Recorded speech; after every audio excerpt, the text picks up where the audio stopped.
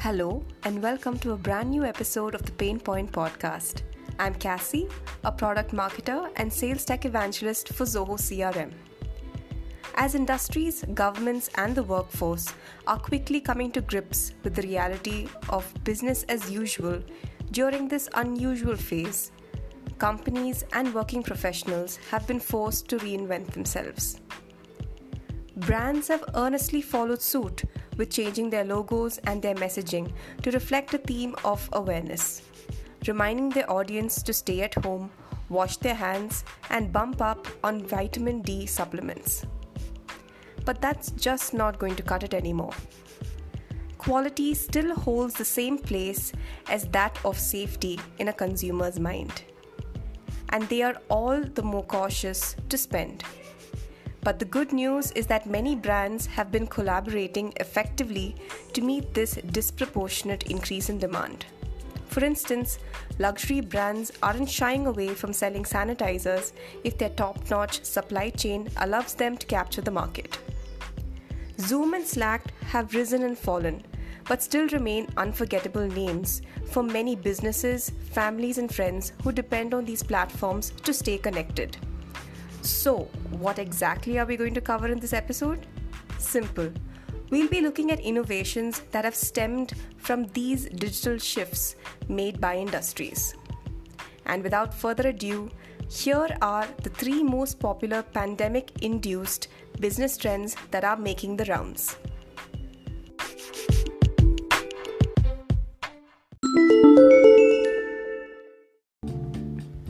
Number 1. The AI and ML takeover. Artificial intelligence and machine learning were good to haves for businesses as opposed to must-haves. One among the businesses out there that have successfully adopted AI and ML into their operations is Razorpay, an Indian-based digital payment gateway. They launched lending as a product in 2019 and used ML to determine the creditworthiness of businesses by periodic analysis of funds coming in according to demography, industry, and a bunch of other parameters. Razorpay also ensures that the security of customer transactions is top-notch with AI-driven fraud detection analytics that takes into account over 300 parameters such as a customer's email address, PIN code, recency and frequency of transactions, to name a few. While most businesses are laying off employees and cutting salaries, Razorpay has been hiring more talent to meet the increasing demand.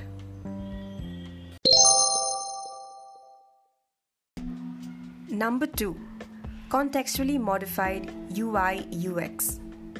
E-commerce sites have made it a point to meet the increased demand of home-delivered goods by establishing certain safety protocols. I was super disappointed over the malfunction of my new ergonomic chair that arrived through an online service, and quickly booked a slot with UrbanClap, an app for skilled labor. The UI on the app was modified to showcase the rep's body temperature on the specific booking date, as well as his temperature 2 days prior to the date.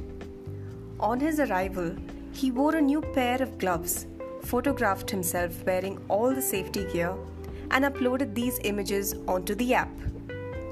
Having employee portals similar to this not only reassures a customer of their safety, but empowers them with evidence that the company practices what they preach about safety. While live chat and chatbots have become a necessity faster than they were an exciting innovation, the future of great customer experiences does include the stuff of sci-fi movies. Since robots and drone-delivered services are yet to scale, the closest, most accessible innovation will be AI-driven UI and UX. But this is still a work in progress and needs to be crafted carefully owing to the risk of personal data collection.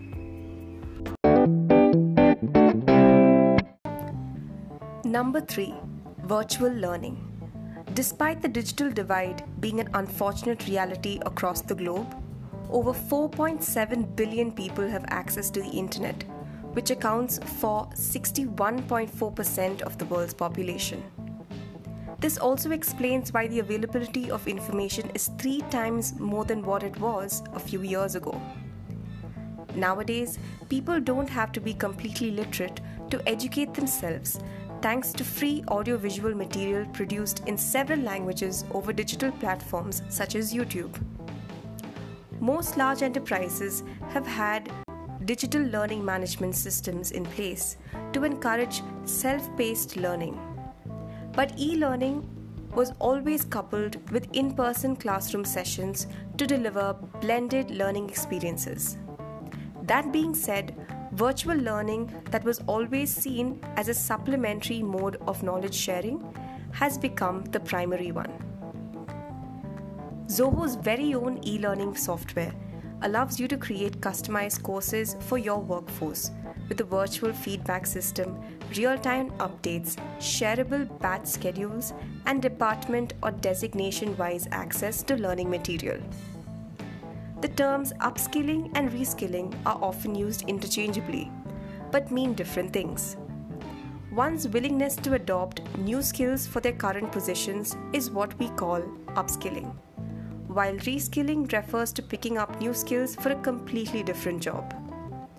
With the economy in dire straits, people are eager to either upskill or reskill to stay relevant. Businesses have realized that it's cheaper to take this time to train employees versus hire new talent. Hence, digital learning platforms like Lynda, Udemy, and Coursera are seeing a boom in demand, not just for free, but paid courses that are relevant during these trying times. Data analytics, machine learning, and business intelligence are the most sought after courses, which reinstate the fact that despite the uncertain future, AI and ML are the must-haves for business and are here to stay.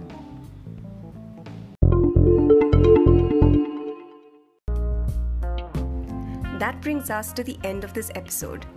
In case I missed out any interesting business trend, reach out to me at ppp@zohocorp.com or just follow us on Twitter and leave me a tweet. I'm Cassie, and be sure to tune in next Tuesday for another exciting episode. You're listening to Pain Point Podcast, powered by Zoho CRM, the world's favorite CRM.